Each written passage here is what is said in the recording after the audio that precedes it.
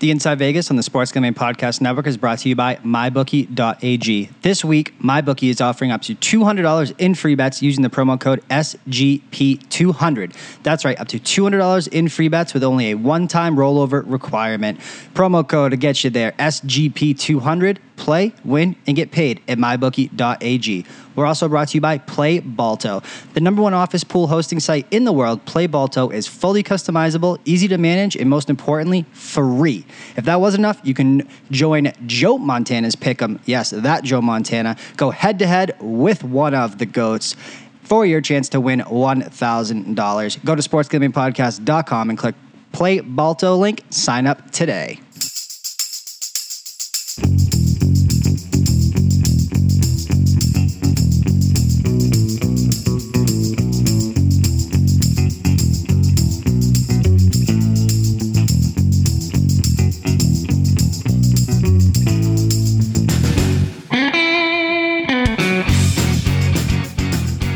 Welcome back into Inside Vegas. We are starting football season prep.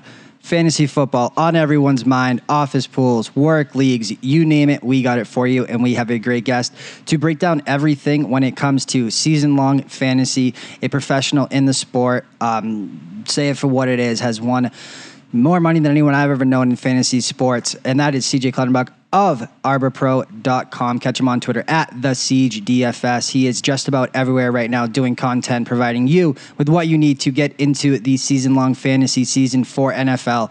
We are going to break down into the best type of leagues, the different types of leagues, and kind of what goes into those, how they differ, draft strategies, polarizing players, his takes, my takes, everything when it comes to fantasy football, as well as the most polarizing guys that, maybe the fantasy market is a little bit split on, and as well as how you can use fantasy football providers, DFS providers, to get into the futures market and how they correlate. And a great podcast that will certainly jumpstart your NFL handicapping for your season-long NFL needs. Again, this is CJ Kaltenbach of Arbor Pro DFS on Twitter at TheSiegeDFS.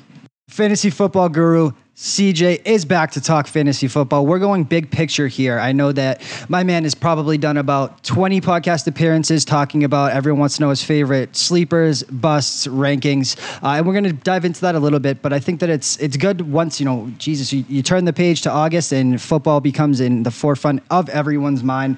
So let's break down from a big picture perspective what you're looking for as far as a couple different things, man. But before we do that, I got to ask you, how's everything and how many drafts have you done to this point? Because I would say over under 20 and a half. Hit me. Are we including best balls? Yeah, of course. Or just like regular drafts? Nope, we're including everything. Your total's way off. You're way off on the total. I'm at 170 best balls alone. Oh my God! Every one of them with money at stake. Oh, yeah. Everything with money at stake. My man. Sure. God bless you. I might have auto-drafted like 20 of them. So like maybe I did 150 of those by hand. But that's just best balls. I mean, then there's everything else. Right. Well, let's start there, man. Different types of leagues. I think that it makes sense to give a little bit of a background on kind of what leagues that you value the most. When you say best ball, I guess, you talked about those. You've done a bunch of those. You kind of explain to anyone who may not be familiar that's just into either the DFS side or the season side of fantasy or season-long side of fantasy football and kind of the benefits of a best ball, what it encompasses, and why you like them so much. Yeah. So, Christian, I'll ask you a question. What's your favorite part of fantasy football? Seeing people complain on Twitter that they sat somebody down on their bench who went off and how they lost their game by 1 point. Okay. I mean, that's very fair. That is a lot of fun to troll. But like, if I was telling you, like, do you like drafting or do you like in-season management more? What would you say? The draft God, I've kind of gotten out of the game since I've gotten so deep into the betting side. But the draft to me, when I was with my hometown friends, was a league we had running for, like 15 years, was, in my estimation, should have been at least a local holiday in my mind. And it was probably one of my top 5 favorite days of the year. So I would go with the draft. Right, exactly. And that's how everyone feels. Everyone loves the draft. And basically what best balls do is they let you draft without all the annoying in-season management. So they're basically, you draft and then you're done. And then it takes the best possible scoring lineup every week. So there's no lineup decisions. There's no managing it. You draft and then you're done. And that's why they're just so popular, because, you draft and then you're done. And it also helps you you can do these in, May, June, July, kind of as research and prep for, the big drafts that come in late August, kind of get yourself familiarized with the player pool, strategies, instead of just like mock drafts, where guys quit after like one round. You can really get, even if it's a $5 best ball, you're getting live money in there every time and you're getting live reps. And as they say, practice makes perfect. And now one of the sites out there, Draft, has $1 million to first place in the tournament, which is just insane. How many people are in that tournament? How many people are in that bad boy? Let's see. I'd have to pull it up. It's something around 160,000. Wow, that's crazy, man. Yeah, best ball to me has been the one that's really kind of come up as, I don't want to say the new wave, but it's, almost that third option of season-long DFS and now best ball. Do you really prefer that? Is that kind of your main stake? I know you do so many that we're going to break into when we talk about, live drafts in Vegas, whether it be FFPC or the many different ones that are out there. Is there, when we talk about auction drafts, best balls, keepers, just new every, kind of year, season-long year leagues that started new every single year, any type of, let's say, I don't want to say market, but any type of fantasy football league from the season-long perspective that you really gravitate towards? I mean, I'm a huge best ball fan. I enjoy it, especially the tournaments aspect of it, because there's a lot of strategy in there that people do quite poorly. One of the best examples is in this $1 million tournament. People were drafting early, and so Tyreek Hill went in the 11th and 12th rounds, right? So there are probably a couple hundred, maybe 1,000 teams out there that have Tyreek Hill in the 11th or 12th round. So the suspension news comes out, right? No suspension. And now people are taking him in the second round. Guys, you're at a major disadvantage to everyone that took him in rounds 11 or 12. Like, if you're going to play this tournament, just don't take Tyreek Hill. There's a lot of other edges that you can get that those guys didn't get. Like, for example, late second round Melvin Gordon. That wasn't a thing in June or May. Late second round Joe Mixon. That wasn't a thing in May, right? And people just are like, ooh, my rankings say take Tyreek Hill 13th overall, without having any concept to what the strategy is behind it. No, man, I was going to bring up those couple names and polarizing figures. We'll do kind of at the end, but I couldn't agree with you more. It's something I didn't think of, that when you're in these tournaments, when you're in almost, big, almost, dare I say, GPP fields, you're looking at, the market has to, your market for a player has to react to what the market was prior, or else you're at a, like you said, a disadvantage. Let's swing this back around to what the majority of people are doing out there, and that's office pools. That is their new season long or keeper leagues out there. Let's talk about that discussion. It's a great one to have. When we talk about keeper leagues, and again, I know you do so many of each one, keeper versus new ones, strategies you've employed or anything that you see as the biggest differences from them, whether it be, salaries, and we'll break into auctions as kind of the last form of season before we break into the rest of it.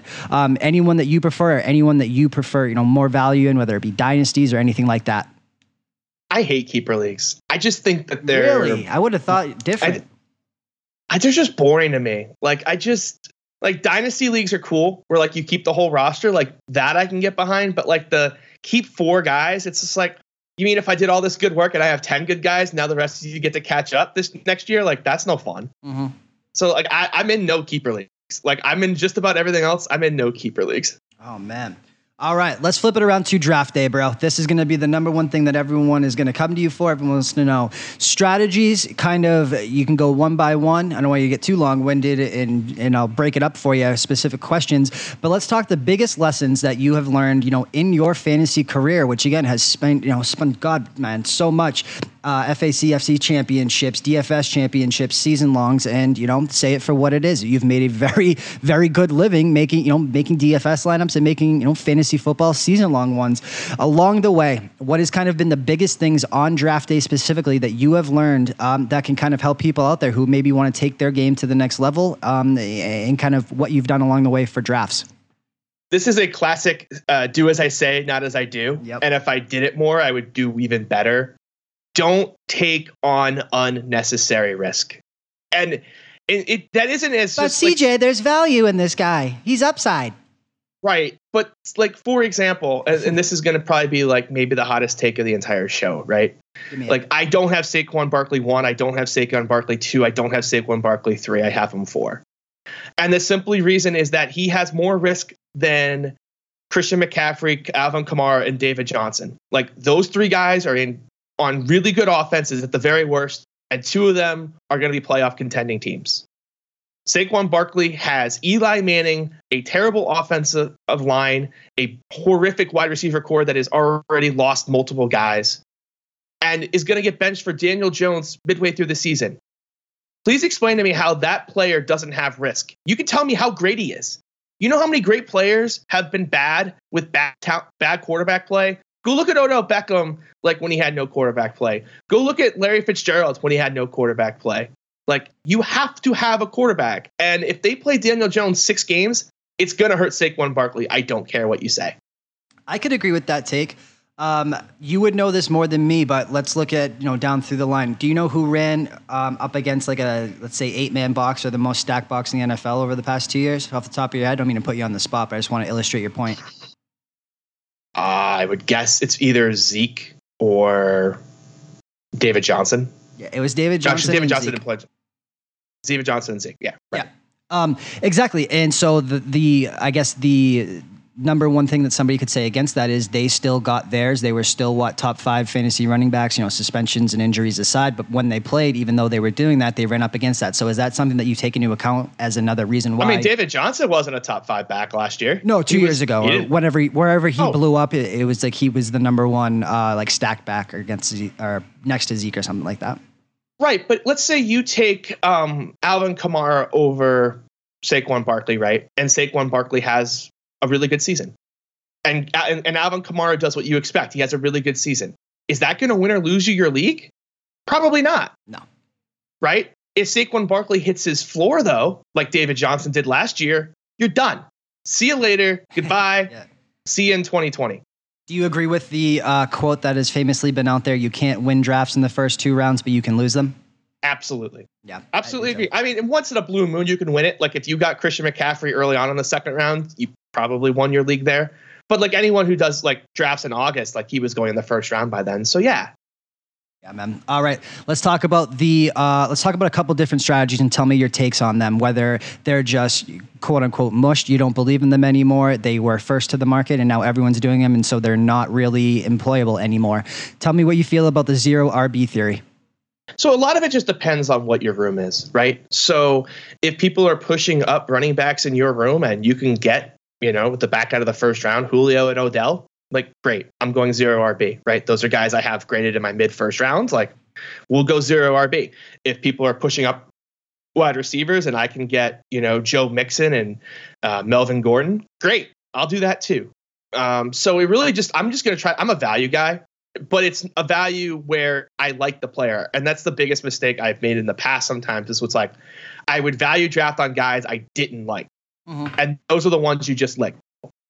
But you take the value on guys you like. Yeah, I used to do that too, man. I would be like, I hate this guy. I said I was going to stay away, but now it's in the 8th round, and I had him as a 4th rounder. I did that a lot too, man. I want to ask you when we bookend 0 RB and what that means. The true 0 RB is basically no running backs through 8 or 10, and then that's all you take, 10 until the end. Do you subscribe to that, or would you just go 4 or 5 rounds and then take value?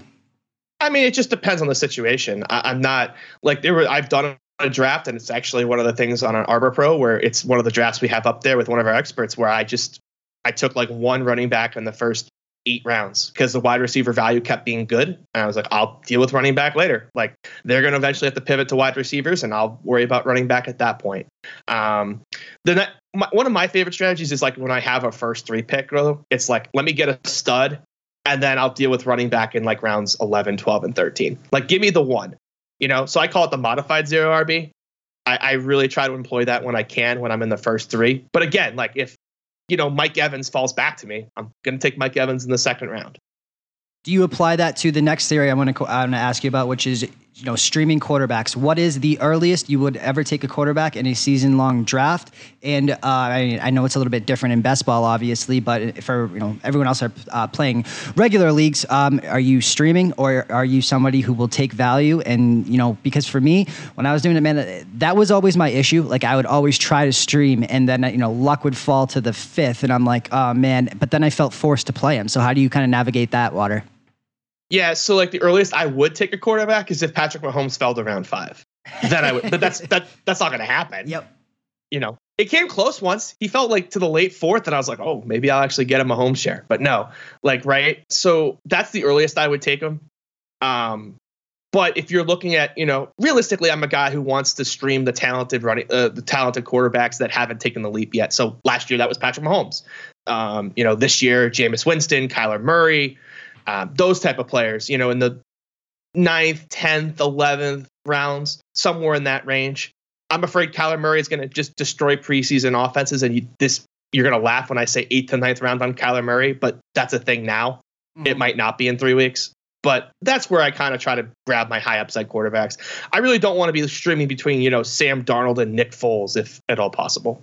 That's what I was going to ask you. Let's start tying some players into this, man. You just talked about Kyler Murray. For guys who only want to stream quarterbacks, who are some guys that you're kind of looking at, that either have just the nice week 1 matchup that you can drop and move on to, or at least has, the 1 to 2 to 3 matchups or anything like that as we move towards draft season?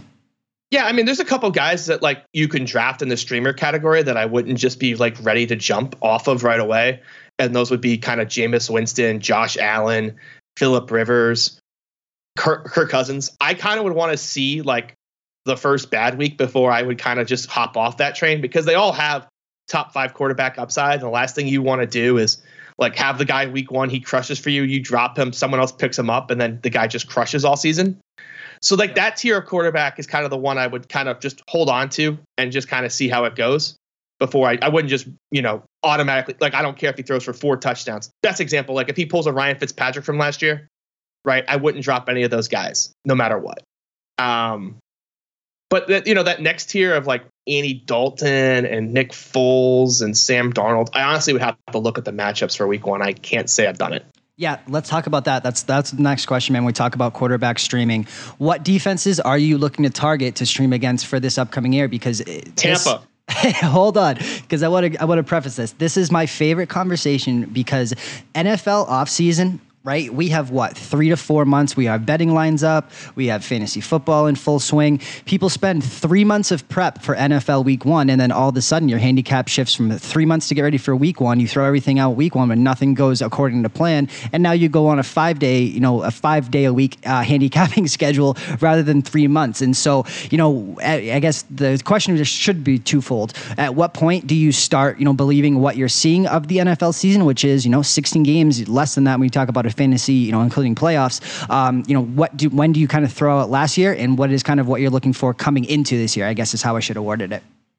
So one of my favorite things I do, and this is something that like people have laughed at me before for, but it's worked for me and I'll share it with everyone, is I go through all the schedules and I take the first 6 or 7 weeks and I just assign like, do I think this defense is good or this offense is bad or good? And I just write it down on a sheet.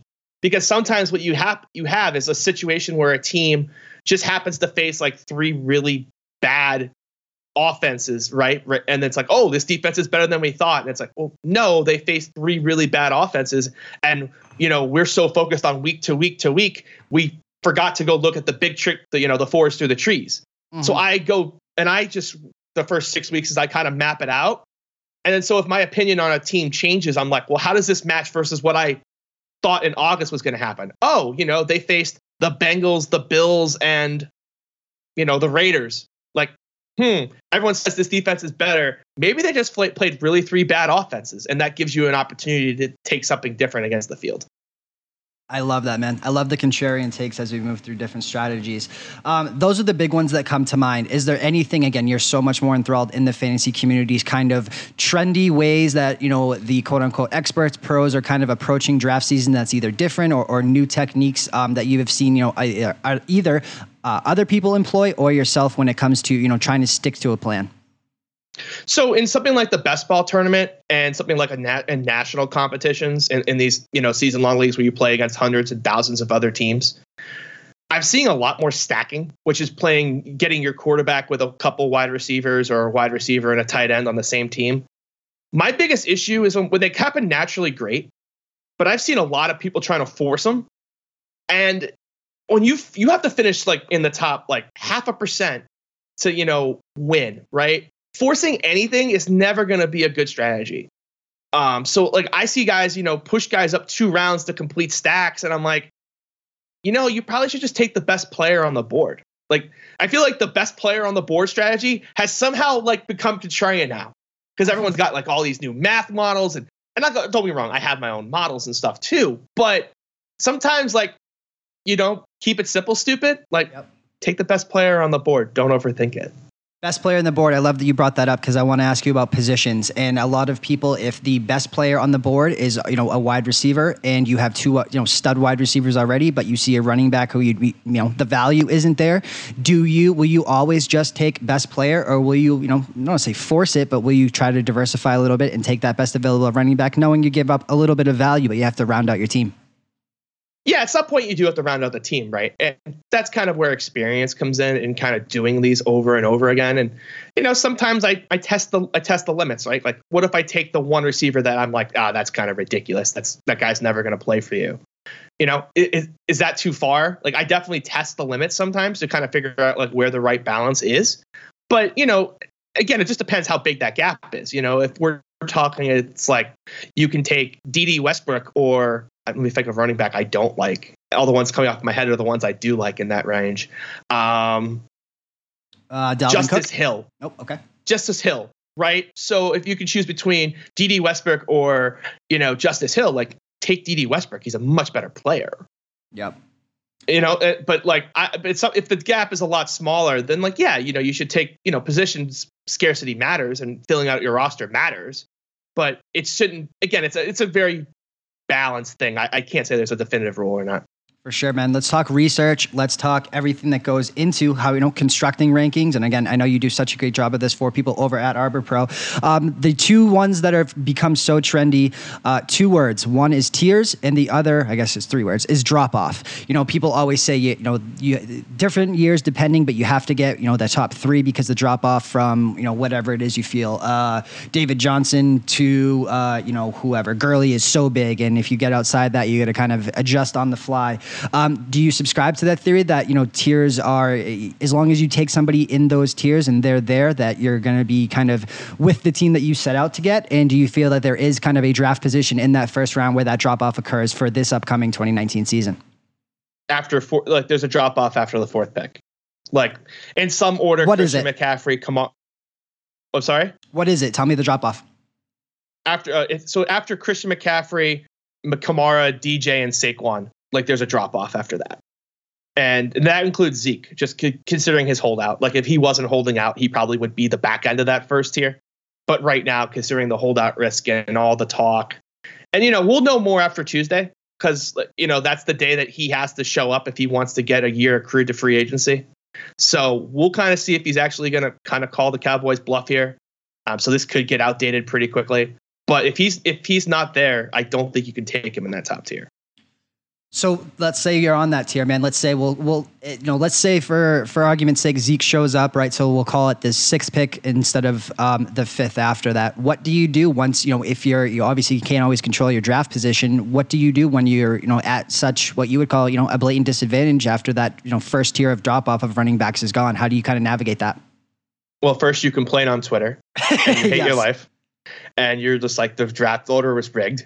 After you kind of get over that, because it's a pretty, being 6th, 7th, or 8th this year is a pretty big disadvantage. At that point you have to decide kind of. If I looked at rankings right now, tell me why though, because at 6, 7, 8 in theory, and you could flip, obviously, basically Zeke and Devontae Adams, but you could still leave, round one at those positions with Hopkins, Adams, Beckham, Gurley, Mixon, Julio, Michael Thomas, Juju, Kelsey, on down through the line. Tell me why you think that is such a big disadvantage. Well, because first of all, there's a couple guys on that list I would never draft, like no matter what. Mm-hmm. So there's a few guys on our do not draft list there in that first round. I think that the gap between, like you listed off, right, like 10 names after that, and then there's another drop off after that. And so the problem is that when you draft 6th or 7th, in the 12-team league, you're not going to get two of those guys. Like if you get two of those guys, okay, cool. Life is good. But the problem is, like, if you draft 6th or 7th, sometimes you only end up with one of that tier and then one of the next tier. And I hate using the word tier. It's not really kind of how I approach it, but it kind of is in those first couple rounds. Mm-hmm. It's like if you only end up with like one of the second tier and one of the third tier, like you're at a pretty big disadvantage to the guys on the first end, that have like the stud. and then the guys on the back that kind of got 2 of that second tier. For sure, man. Let's talk in season, man. Fab, waiver wire pickups. I mean, you cannot, like I said, I firmly do believe that you really can't. You don't win or lose a league at your draft day. If you're vigilant, whether it's Fab or whether it's waivers, first of all, I'm going to ask you this. Should everyone out there be in season longs be playing Fab? Should they be playing waivers? What do you prefer? What are professionals out there? What are their type of leagues geared towards when it comes to that? And kind of in season, I guess it depends on your answer to that to ask the second part, but what can people do to really be on top of kind of their waiver priorities or their Fab spending when these, inevitable hotshot guys out of nowhere come in light leagues on fire?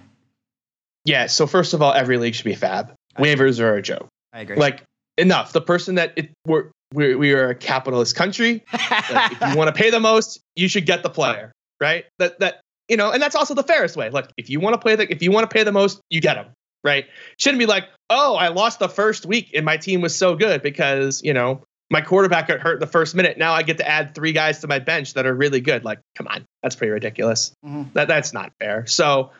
Every high stakes or industry league I'm in right now is Fab.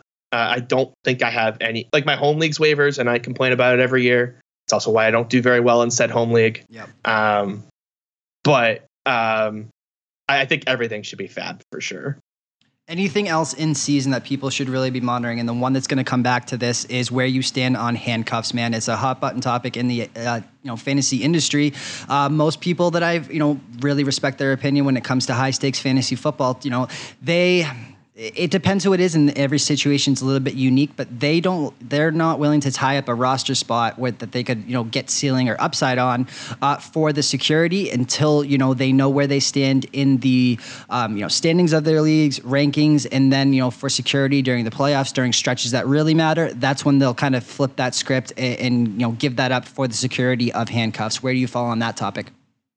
So it depends if we're talking a pure handcuff or a handcuff that has value, right? So, handcuffs that have independent value, that would be Tony Pollard of Dallas. That would be Latavius Murray of New Orleans. That would be, it was Ito Smith until this committee thing came up. I'm skeptical, but I guess I can't use him. Carlos Hyde, right? Guys who have independent value without, the starter going down. I think those are the guys you should try to target. Now, I don't think you necessarily need to target them as handcuffs if you own Damian Williams. Well, first of all, don't own Damian Williams. But if you do own Damian Williams, you don't need to attach Carlos Hyde to him. It's kind of just draft the best players. Handcuffing kind of will take care of itself. But again, like if you're in a big competition like an FFPC or an NFFC, handcuffing makes no sense. Again, you have to finish at the very top, and handcuffs are raising floor moves by nature. They're not raising ceilings. Definitely, man. I want to ask you that. Players on same teams, you were talking about people forcing stacks, but let's illustrate your point talking about handcuffs. If somebody goes out there and gets Sony Michel and they have James White, as, left on the board a couple of rounds later or before or reversed or whatever. Most rankings have them pretty much side by side that I've seen. Do you kind of stay away from that? Inadvertent stacking, do you not care at all? Or are you not afraid to put a couple players on the same team on your roster? I mean, there's certain situations that they're not normally going to be in the same position, though. Like if I want to win either first place in my league or first place in, an overall competition, I need my players to hit ceiling outcomes, right? You need as many players to hit ceiling outcomes as possible. Tell me the scenario where Sony Michel and James White both hit a ceiling outcome. Yeah, that's why I said they were kind of back to back, but I'm sure there's some examples I can't think of. That is a good example because I've seen people do that. Like they have picks at the turn, they grab them both, and it's like, both of those guys can't hit their ceiling. Like that's just not going to happen, right? And you've got Damian Harris there and all that. Like that's a pretty messy situation to count on someone hitting their ceiling on. Now, if they start falling into rounds, 7, 8, that's fine. Like, you can grab one. But again, you need to be deciding, you can't be hedging your bets. You need to kind of just go and make a decision one way or another. Like it's Sony Michel's team, it's Damian Harris's team, it's James White's team. And on that particular roster, and by the way, if you're playing multiple leagues, you can make a different decision on each league. But like in one team, you need to make one decision. Completely agree with you, man. Let's talk about this. This is the one type of league that we did not talk about and how your strategies would differ, and that is auction. Number one, I've always heard that the kind of, my love affair for all things backroom in Las Vegas, and I've always heard that the biggest stakes in the world are all done in auction leagues, and you hear about celebrity leagues, all that type of stuff. It's all, or at least should be in my estimation, so everyone has a fair chance and strategy comes into it. It's all done via auction leagues where you bid on players and high bid wins, and it's a very long affair. But to me, it's the most even playing field. It gets rid of draft, order issues. It gets rid of absolutely everything. So do you find yourself kind of gravitating towards more auctions than, the normal type of stuff? I actually play a lot more snakes than auctions, to be honest. And a lot of that is due to like the NFFC format where it's Kentucky Derby style, right? So, you get drafted out of you get to pick your slot first. That helps, right? So you can rank the slots in the order you want them. And just unless you happen to draw your last pick choice, like you're most likely going to get a pick that you're okay with. So I actually do like the strategy of snake a little bit more than auction. That's the auctions, the higher stake auction stuff is really tough. There are a lot of really good players. I think that in snake rooms, there were a lot more mistakes made. Yep. So I think there's a bigger edge there than the auction rooms. I think if you're playing, a $1,500 or an $1,800 or a $2,000 auction, you kind of know what you're doing and you're not going to make mistakes. Not so much in the snake format. I lied. I want to ask you about one more type of league, and it's only available in Vegas, and it's going to be a great segue point to kind of, the different types available to people that maybe they haven't even realized or understood. You ever seen the bare knuckle leagues in Vegas? I'm sure you have, but... No, actually, I have no idea what you're talking about. All right, man. So I believe it's FFPC. I'm 90%, and if I'm wrong, I apologize to whoever it is that runs this out in Vegas. Bare knuckle leagues mean you go into a room, either 10 or 12 other people. You have a draft board, but you cannot bring any notes. You cannot bring your phone. You can't bring anything, and you draft off of fucking memory and memory alone. I think it's FFPC. Yeah. I'm pretty sure that's FFPC. Actually, now that you bring it up, those are pretty cool. The problem is that when the alcohol starts flowing, that gets really tough really quick. I actually was sitting in the room when they were finishing one up last year. Have you? What were your thoughts on it? Because I think it's the most gnarly thing in the world, and like that to me is like the degen of degen. Or God bless you, people with photographic memory could clean up everybody in that room. I think. God bless, man. That's one step. That's one step too far for me. I mean, it sounds awesome until you're in the room and someone that you like goes like 6 rounds later, and you're just like, how the hell did I forget player? Pick a player's name. Yeah. That sounds like you're just asking to be tilted over and over again. That should be the premise of like bringing down the house to fantasy football, where MIT guys just go in there and clean up in fantasy football season leagues, dude. They definitely would in those type of leagues, that's for sure. Yeah, man. All right, so let's talk about those. Obviously, those are a couple exotic leagues. Anything else you have seen that is well out of the norm you've either seen or been a part of before we kind of transition into, the recreational season-long office work leagues into kind of what is available to people in Las Vegas when it comes to season-long fantasy football? I can't think of anything else, but I'm sure I'll think of something after the show, but that's okay. That's how it goes. All right, man. So let's talk about it, bro. Obviously, you have FFPC. You have, for anyone that's not familiar, not been to Vegas, for me, man, when I first moved out here, it was eye-opening where, like, I didn't realize that, Underworld is definitely the wrong thing to lead off with and say, but I didn't realize kind of how many, people out there. I think the biggest, almost hurdle is, finding a league if you're not in a hometown league or you're not in a work league for, low stakes. I didn't kind of realize that as much as Vegas has always, been the hub of gambling, it almost became, almost the hub of fantasy football. I didn't realize how many people flocked here to get in, fantasy football season long leagues of people that they did not know. Obviously FFPC is a big one. What are some other ones that if somebody really wants to kind of try their hand at this and take their fantasy football season long game to the next level that are available to them in the desert in Vegas? Yeah. So, I'm with you. Right. And I was in the DFS world, and even I didn't understand the scale of what the hell was going on until I started Driver Pro. Like, no idea. Didn't understand the scale of it at all. So I totally agree with you. Like, it feels like there's a boom waiting to happen as soon as people figure out what the hell is going on. FFPC is one of the main ones. It's probably the biggest one. The I would call it downside is that, not every state. And also tight end premium, which definitely adds a huge kind of element of, it makes it a little bit different for sure. 1.5 per PPR, right, for tight ends is different than FFPC or everywhere else. Yeah. Yeah, and I think it might have, I think it's just what I can't play that in Missouri, so I don't remember the scoring off the top of my head. But I know it's 1.5 times reception. I think that's it. So you get Kelsey and Ertz going in first round in that kind of format. The one where I play the most volume is probably the NFFC. That's the National Fantasy Championships. And if anybody has any interest in this, please hit me up. I can get you some discounts and referral codes. I got all the goodies for NFFC. Their big differentiation is third round reversal. So instead of it going, your traditional snake, right? You go 1 to 12, 12 to 1, 1 to 12. The third round it reverses. So if you get stuck with the 12th pick, you get picks 12, you get picks 13, and then you get pick 25. So that's the big difference at NFFC. Is you get the third round reversal, which is pretty cool because sometimes if you're at the back end, that is a bit of a disadvantage. Do you prefer the third round reversal to not? I enjoy it. I kind of enjoy it because it makes more draft slots desirable. Yep. Right. So it makes picks 10, 11, 12 more desirable. And that it adds definitely a strategy element to it as well. Instead of the player in the first spot getting 3 of the top 26 players, it's the guy on the back end getting 3 of the top 26, 27. It definitely is a more fair way to snake draft for sure. And they have auctions and they've got some, they have best ball type formats. They've got kind of modified waiver formats. They've got something called the cut line, which is kind of my favorite. It's like 3 waiver periods the entire year, and then you're done. Mm-hmm. And it's a best ball scoring, so there's no roster construction. So that's kind of cool until you make the playoffs, like week 10. So that's kind of cool. Let's see, there's the FFPC, as you mentioned, the FFWC, RT Sports, Draft, of course. I think that's all of them. Someone's going to get really mad at me for forgetting them. Yeah, get your sponsorships, Bull Man.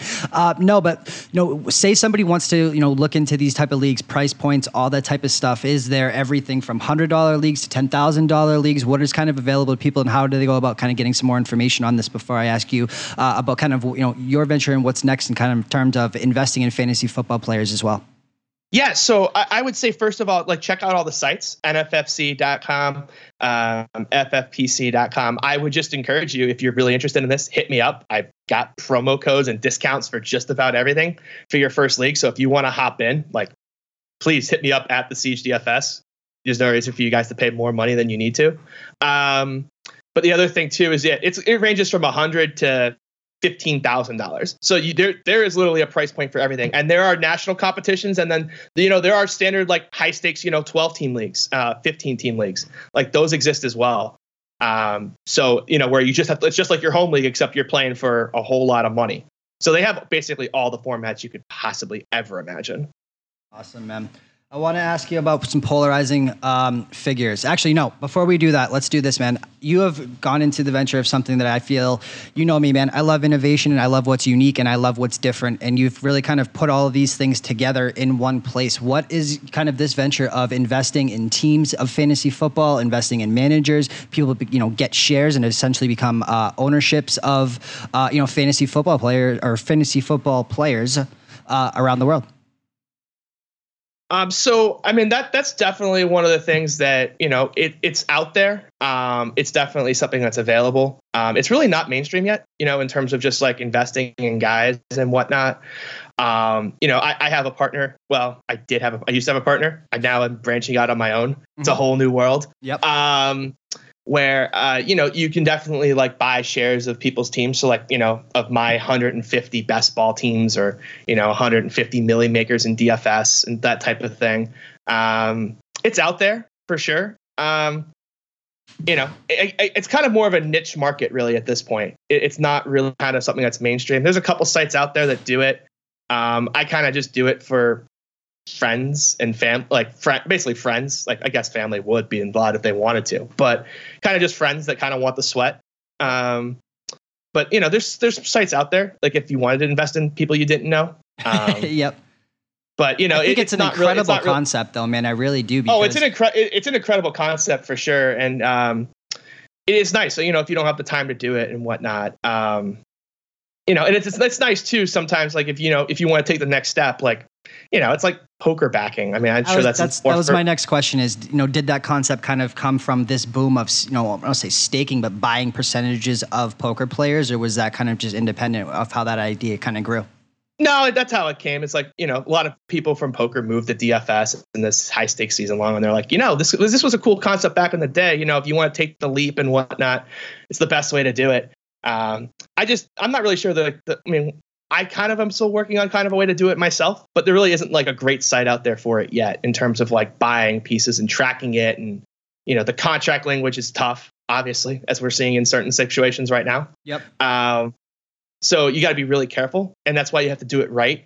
I hope one day to do it myself, but legal is still kind of in the way. Yeah, no, I agree, man. And from the gambling side, that's something I'm kind of attacking from different things as well. So that's why I brought it up, because I think it's an incredible concept. I think it's so much fun. I wish I could just do it. I wish I could just be like, hey, I've got 150, best balls, 1.1, 1.2 markup, like fire away. Yeah. Like that'd be fun for me. Like that'd be nice. I could just fire a whole lot more stuff. Sometimes I'm limited by time, and sometimes it's just like, you really want to fire more dollars at this? Like, you still got the whole DFS season ahead and chasing live finals. Is this really what you want to do? Yeah.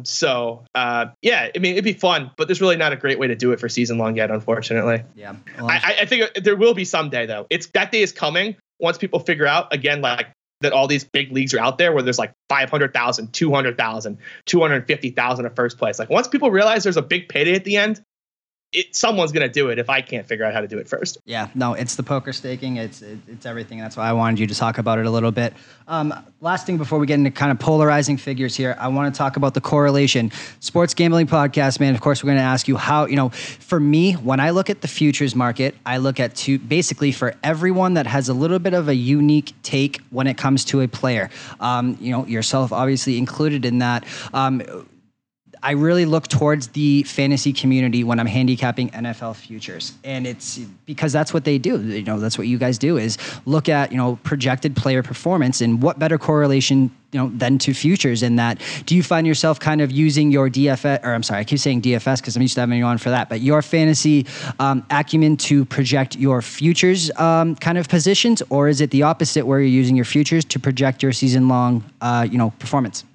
Definitely fantasy to futures. That's definitely the way I do it. I'm looking at who are offenses and coaching staffs that I trust, that I want to be a piece of, and then kind of once you kind of pick those teams, you're kind of like, well, how are they not going to do reach certain performance thresholds, right? Is the defense really that bad? Is the offensive line not that good? Are they an injury away? Do they not have depth? So I definitely do it from the fantasy projection. I do my fantasy projections first, and then kind of look at where the lines are based off of those. Where should people go to look at to kind of blend the two worlds, right? Say in their season long, whether it be their futures, what are some of kind of the best tools at your disposal that you look for to kind of go out there and look and see, what people are looking at, and expecting from this player, and apply it to what the betting market is telling them. And if it's way off, and, example, we're going to break into this, but I know happen to be very down on a guy like Todd Gurley. Does that lend itself to just avoiding him in season-long drafts, or are you somebody that would also take that to, shorting his rushing prop for the year? I mean, I think his rushing prop number it's a really fishy number to begin with. Like, Vegas is daring you to bet the over on that number, or at least the last number I saw. You can use somebody else. I know it's a weird example. I just knew you were down on him. No, but there's certainly situations where I will bet unders based on what I'm thinking, but I try to give it more of futures in terms of like, who are teams and players that like the mainstream public and honestly the people setting these lines at the books don't know about, that have, value, right? So like everyone knows who Kyler Murray is, and everyone knows who like the top guys are, but like who are the guys like the next level down that I realize are like going to have breakout seasons or in dynamic spots that the books just don't. Like last year, for example, I mean, I know you were on this one as well. I remember when it came up on Wales pod, we like immediately stopped the pod to go bet it. It was like the Christian McCaffrey rushing yards total last year was something like 750 or some nonsense like that. Yep. And it was just like, I literally should just invest. Like if he survives 7 weeks, he's going to win this bet. Like if he survives 6 weeks, he's going to win this bet. It was, it's the biggest bet I've ever made to this day. Mm-hmm. And so like, there's certainly ones like that where it's just like, I'm just be way ahead. Now, how someone else didn't beat me to that market, I have no idea. But there's certainly situations where you can be ahead of the market by having done your fantasy research first.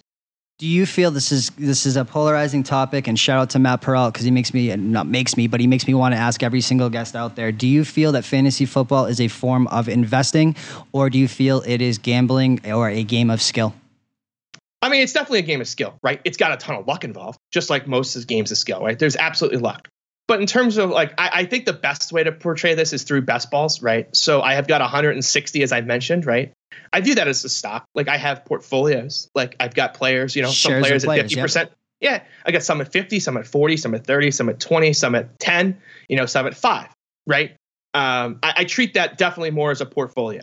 And I'm paying attention to it actively. Like, do I have enough of, sleeper a sleeper B? And I looked through it, the other week I realized I didn't have enough of N'Keal Harry. I was like, why do I only have 15% N'Keal Harry? He's going to be the number 2 on the Patriots. Oh, shit. And this was like a week before training camp, and I fired like 70 drafts, and I think I took him in like 55 because I just like had to catch up to get myself to a number where it's like, okay, like if he blows up during camp, I'm good still. Yep. So it definitely is more. It's definitely more portfolio based. The more teams you play, if you're playing 1 or 2 teams, it's not quite as portfolio based, right? Got it, man.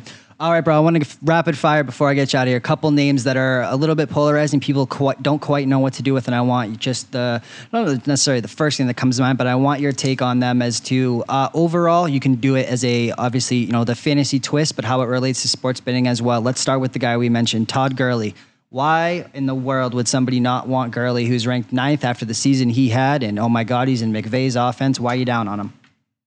That knee injury, the knee injury, and the Rams can talk about as much confidence as they want. You look at their offseason moves. That's one of the best things to do for fantasy. Ignore everything they say in the offseason. Just look at the roster moves because they're not going to lie on the roster moves. They're going to make the roster the way they need it to make it, right? And so what did the Rams do at running back? They had 6 picks in the draft, and they traded their first 2 picks that they had up to get Darrell Henderson out of Memphis. Then they matched an offer sheet from Detroit on Malcolm Brown, who's their 3rd running back. Would you really be investing all this capital at the running back position if you're telling me Todd Gurley's knee is fine and he's going to make it through the whole season? Yep. I don't think so. I get it. And the knee injury is bad, and there was a quote that he came out and said, like, I'll see how it feels when I get out there. How about you telling me that the knee feels good? And lying. I'll take that. I just don't think, again, he's a guy who's got a lot of risk, right? All the big money weeks are weeks 14 to 16. I just can't. First of all, if the Rams are good, why are they playing him in weeks 14 to 16? They've already made the playoffs and no reason to screw it up and get him hurt, right? And if they're bad, why would you play him? And if they're mediocre, like, okay, maybe he plays then if he's still healthy. Yep. I talked about minimizing risk. There's just so many ways where Todd Gurley can be bad and not pay off his price, and very few where he pays it off. All right, next one. Damian Williams, currently basically consensus rankings has him at number 13. But CJ, all Andy Reid does is turn out fantasy, top 5 fantasy running backs. Why not? Because anyone he puts in there can be a top 5 running back, and he's already fed up with Damian Williams. Damian Williams has missed almost all of practices. Andy Reid came out and said, like, he's missing a lot of work. And normally when people are hurt, coaches really don't complain about that in the media a whole lot. They get annoyed about it behind closed doors, but they don't come out and basically blast the guy in the media. And he's like, Carlos Hyde and Darwin Thompson have been good.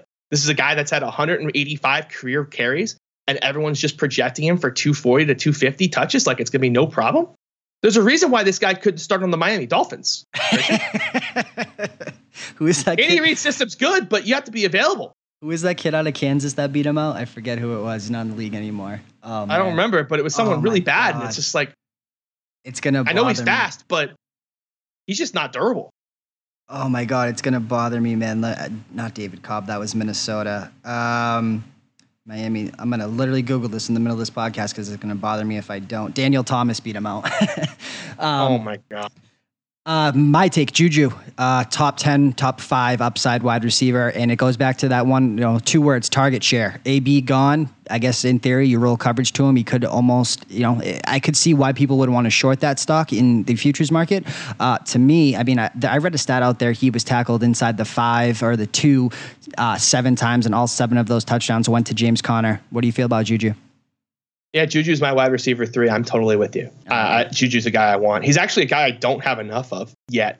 That was one of the guys I was looking at the other day, and I went, probably need to find a way to get more Juju. Just keeps happening that like someone I like more happens to keep being on the board, but I need to force in some Juju. All right, Le'Veon Bell, number 20. People would look at that and see what he's done in the past as, RB1A in fantasy football. Number 20 on the Jets. Not a lot of weapons. Somebody would argue he'll get all the share, and there's a version where he becomes David Johnson when David Johnson was the number 1 fantasy running back. Why is he so low? The offensive line for the Jets was a huge issue this offseason, and people didn't know what his conditioning is. He was a guy I was off. And the last week, I'm really sitting back here, and I don't think I have a single Bell share right now. And I'm really sitting here going, I think I have to change that. Like, they got Khalil out of retirement. They traded for another lineman today. Sam Darnold's going to improve. He was really good last year. Can Bell make it through the whole season? I think is the biggest question mark on Bell. But I think I can't just have 0 of him anymore. I do have to get some exposure to him. I think, like, if I was playing one league, would I want Le'Veon Bell on it? No. I think that would be my strong answer would be no, I don't. But I don't think that like his floor outcome is as likely as maybe it was a couple weeks ago. Why is Adam Thielen the consensus 30th ranked wide receiver? My favorite play in the prop market every single year last year was Thielen over yards. Oh, no, don't do it. He was like 12 straight over 100. Tell me why. Chad Beebe, I think, is going to play that slot this year. I think that the offense, I don't think they're going to play him anywhere near as much in the slot. I like the offense. I think it's going to be a lot more balanced this year. But in terms of Adam Thielen, I think it's going to really hurt his production. I think he's going to be the one that suffers the most as the team gets better. I like it, man. Team I am probably the highest on as I look at their NFL offseason as I begin to transition from baseball into the NFL is, wait for it, it's the Green Bay Packers, man, with what LaFleur was... Oh, God, no. Oh, I love it. Tell me. All right, hear me out. Go ahead. Nope, tell me why not first. This is the same coach that couldn't figure out that Derrick Henry was good at football and was better than Deion Lewis. This is the same coach that literally couldn't keep Marcus Mariota straight, upright, and that's a mobile quarterback. This is the guy who's running like 1990 sets. His talent evaluation is awful. He's trying to make Aaron Rodgers completely change his game in year like 15 of his career. He's never been good at any spot he's been other than the 1 year under Sean McVay. Like the Titans offense last year was pathetic. Like how the hell did this guy get a promotion? The Titans all right, here's my rebuttal. The Titans offense was pathetic because of Mike Mularkey and Thunder and Lightning and trying to bring a 1990s offense. Here's my rebuff. He also brought Matt Ryan to an MVP year. He also innovated the offense. You're giving him credit for Matt Ryan? Come on. I'm giving him some credit for it. He also, in my estimation, pretty much, co-innovated that, or at least, has the playbook of McVay's offense. You're taking away the toxic situation that was, the coaching staff and Aaron Rodgers, McCarthy and Aaron Rodgers. Here's the truth. Remember this situation with McVay and LaFleur for the first time when nobody knew what that offense was going to look like. Rams won 46-9. And, you saw this last year. When Nagy brought the new offense to Green Bay, they were up, 20-0 or 17-0 in the first half, 17-0 in the first half. Green Bay had the best offseason, and they are now, in my opinion, the second fastest defense in the NFL behind Dallas. I mean, you look at, they didn't know what to do. Trubisky ran all over them. They couldn't set the edge. Now you bring in Zadarius Smith. You bring in Preston Smith, Rashawn Gary. You have 2 safeties who run sub 4.40s. I think more than the fantasy aspect, I love what they did on defense, and they basically added 7 starters through the draft. I think that this is an offense that, if it's done right, yeah, for sure, there's a low floor here. If he is going to say hand the ball off 60 times, but I don't think that, Aaron Rodgers and that leadership in that locker room would stand for it, is my counter argument to that. Yeah, but my issue is the play action. Like Aaron Rodgers has never done that much play action, and Matt LaFleur's offense is very play action heavy. The Packers' offensive line isn't good enough to keep him upright for 16 games if they really try to do play action. He's already got bad backs. He's had collarbone issues. I think there's a big risk of him getting through the season. I think you're giving LaFleur a pass on last year's terrible Titans offense. That was his baby. You know how much I hate the Titans, first of all, and their offense. I know. So I don't understand how you like the Packers. I think that you were trolling me. No. I just think that he was handcuffed, and I think that the coaching staff that was ahead of him did not let him do anything, and he was, chained to the ground. How do you not play Derrick Henry? Come on. I don't care if you don't like. I think that's Mike Mularkey. Play calls are bad. It's not you're just giving Matt LaFleur a pass. All right. I think you're just giving him a pass. I have the Packers. I think I have literally the least amount of exposure to of any team. I think I have more Bengals and Dolphins exposure than I do Packers right now in fantasy. Well, let's tie this up, man. Davante Adams, 5th ranked PPR 2019. Tell me why not when they were talking about Aaron Rodgers, coming outward and said, I want to get him I forget what the number was, but 1 trillion targets, and he's going to be this and that, and they're going to force feed him by all narrative out there. So tell me why not? Because every defense in that division is good, and they're going to take away Davante Adams. The Lions defense is good. They'll double cover him. The Bears defense is good. They'll double cover him. The Vikings defense they're going to make Aaron Rodgers throw to anyone else not named Davante Adams, and they're going to struggle because he will refuse to do so. So that quote was exactly one of those reasons why I was like, nope, don't want to be on the Packers because he doesn't get it. I like it. All right, last one. Cleveland Browns, Beckham, Landry. Landry has been a PPR dream. All he does is get 11 balls for 90 yards, and hopefully you get a touchdown and cap that off. How do they split up this workload? How do you feel about Mayfield? How do you feel about the running game? How do you feel about their offseason as a whole? That was, if we're being honest, kind of reminds me of the quote-unquote dream team where the 1 year with the Philadelphia Eagles getting everyone and nothing worked out. I kind of have the same feeling outside of Odell. Yes, tell me. I love Odell. I think Odell's just going to get fed targets, and I think he's a beast, and he's going to be fine. Would that not piss Landry off, or he's fine because it's his boy? I think Landry's going to have a little bit of issues this year. I think the Nick Chubb, Kareem Hunt thing's going to be a problem. Their offensive line isn't quite as good. I think the Kitchen and I can't think of the offensive coordinators now. He ran Tampa last year, and he's a fantasy industry darling, and I think he's super overrated. Not Freddie Kitchens at the Browns. He came from Tampa. Who was the Tampa offensive coordinator last year? Now I have to look this up because it's going to drive me nuts. Bob Willie? No, that was last year. That was the offensive line coach. Todd Monken? Todd Monken. Yeah, Todd Monken. Everyone's a Monken fan, and I'm just like, yeah. We're going to see Bruce Arians make that offense 100 times better this year. Why couldn't Monken do it? I kind of think they're overrated. I think that people are kind of expecting too much. I think they'll be a nice 500 team, maybe slightly above 500 team, but I don't think they're going to make the playoffs like everyone thinks. No. And I know this sounds good to you because I know you're the Browns hater, and I was always the guy that was like, but there's value on the Browns, Christian. Yep. There's value. Exactly, my man. Last one. I keep saying this, but I got a team I want to petition to the viewers too as a team. Is it the Cardinals? Yes. Yep. I was going to ask you about Kyler Murray, so take the floor. First of all, the first bet I made when I landed in New Jersey for a conference was Kyler Murray to win the MVP at 100-1. Not rookie of the year, MVP. Here's how this goes, right? If this offense works, why is it not Patrick Mahomes 2.0? Right? Patrick Mahomes is basically a rookie. If this offense does what everyone thinks the ceiling is, right? What's the narrative going to be after week one?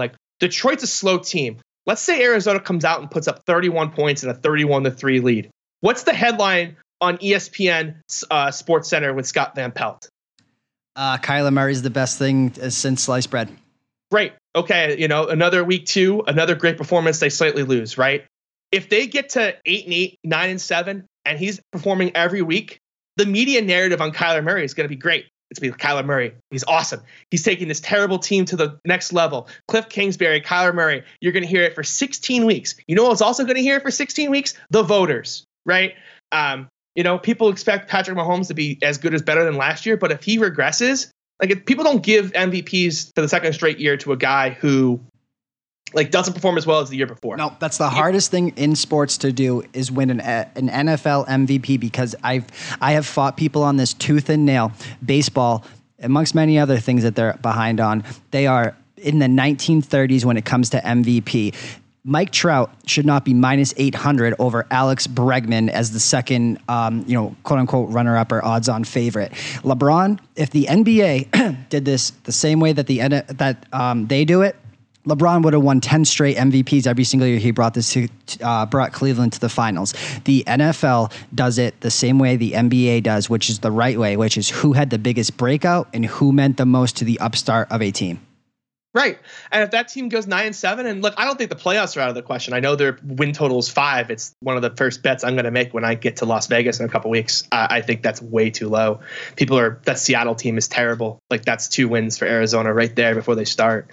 I think that, if the narrative on Kyler Murray at 100-1, like, he's going to be a national attention if it works. It's 100-1, right? Like, I think there's more than a 1% chance that, like, Arizona and the air raid breaks the NFL in year 1. Chip Kelly's offense in year 1 broke the NFL. They didn't know what to do with it. Yeah, and he didn't even have a mobile quarterback. Yeah, and like, you have to remember, people who say, like, if I hear one more time that Cliff Kingsbury's offense did not work in the SEC, or it wouldn't work in the SEC, go back to 2012 Texas Tech with Johnny Manziel. That was Cliff Kingsbury's offense. Yes. It led the league in rushing, passing, total yards, and points scored in the SEC. I can't imagine how that is the definition of didn't work, but apparently it is to the mass majority of people out there, or they forget that was a Cliff Kingsbury offense. And Kyler Murray is better than Johnny Manziel ever was. Oh, you're punching me in the stomach, but yeah, you're probably right. There's just so much upside on that team and so much media narrative. I just love Kyler Murray. I think the defense is a little better than people think too. And so I love Arizona everything. Arizona everything is a big. If it's not Kyler, Jameis Winston 80-1. Similar situation. Tampa, Bruce Arians. That offense is going to have so many weapons. That defense is terrible. So like, it would just have to be pure stats, like 6,000 passing yards for Jameis Winston. Like, the stats would just have to be absurd, but the environment is kind of set up for it.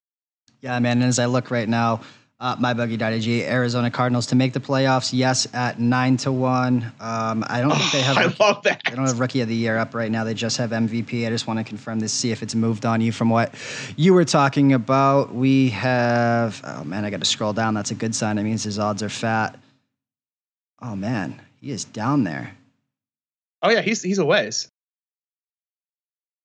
Oh man, where is he? Hold on. Murray. Yeah, you got to do that. It's always good when you have to do the type. When you have to type the guy in the search button to find him, that's a great sign. Yeah, 100-1 right now as it stands. You're telling me there isn't like a 5% chance that the air raid breaks the NFL? Not only that, but with the secondary market, you buy that ticket in cash, sell it on PropSwap week 3-4. I think you're making a pretty penny, man. Yeah, I probably will have. I probably have to get some tickets on in cash. I have electronically, but I'll have to go get some cash tickets when I'm in Vegas in a couple weeks. My man, we're gonna get you out of here. I cannot thank you enough. I know we ran long, but this is something near and dear to my heart as I came up in the DFS industry again, man. I want to give you one more time. Give me your biggest hot take for the upcoming 2019-2020 NFL fantasy football season. Boy, Joe Mixon outscores Ezekiel Elliott if he plays 16 games. My man, biggest bust of the upcoming season. Biggest bust. Oh boy, there's a couple really good ones. Boy, George Kittle. Biggest breakout. Chris Godwin, but he's being drafted as such. People understand, but it's still probably too low. Season's end, Jimmy G finishes as what quarterback? On the bench? Is that a hot take? We've talked about this. Is that why you brought it up? Yeah, well, I'm just a little bit bitter. Last year, I got 100-1. Vegas moved it to 30-1, and it was a paperweight at the end of the day. I think I'm not saying it's a probable outcome, but there's a non-zero chance that he's benched by week 5. Ooh. Like they could go 0-4 with that schedule. Like that's that week 2 at Bengals game. I can tell you already now, it's gonna be a massive bet on the Bengals for me, no matter what happens week 1. I think the Bengals are gonna be the worst team in the NFL, bro.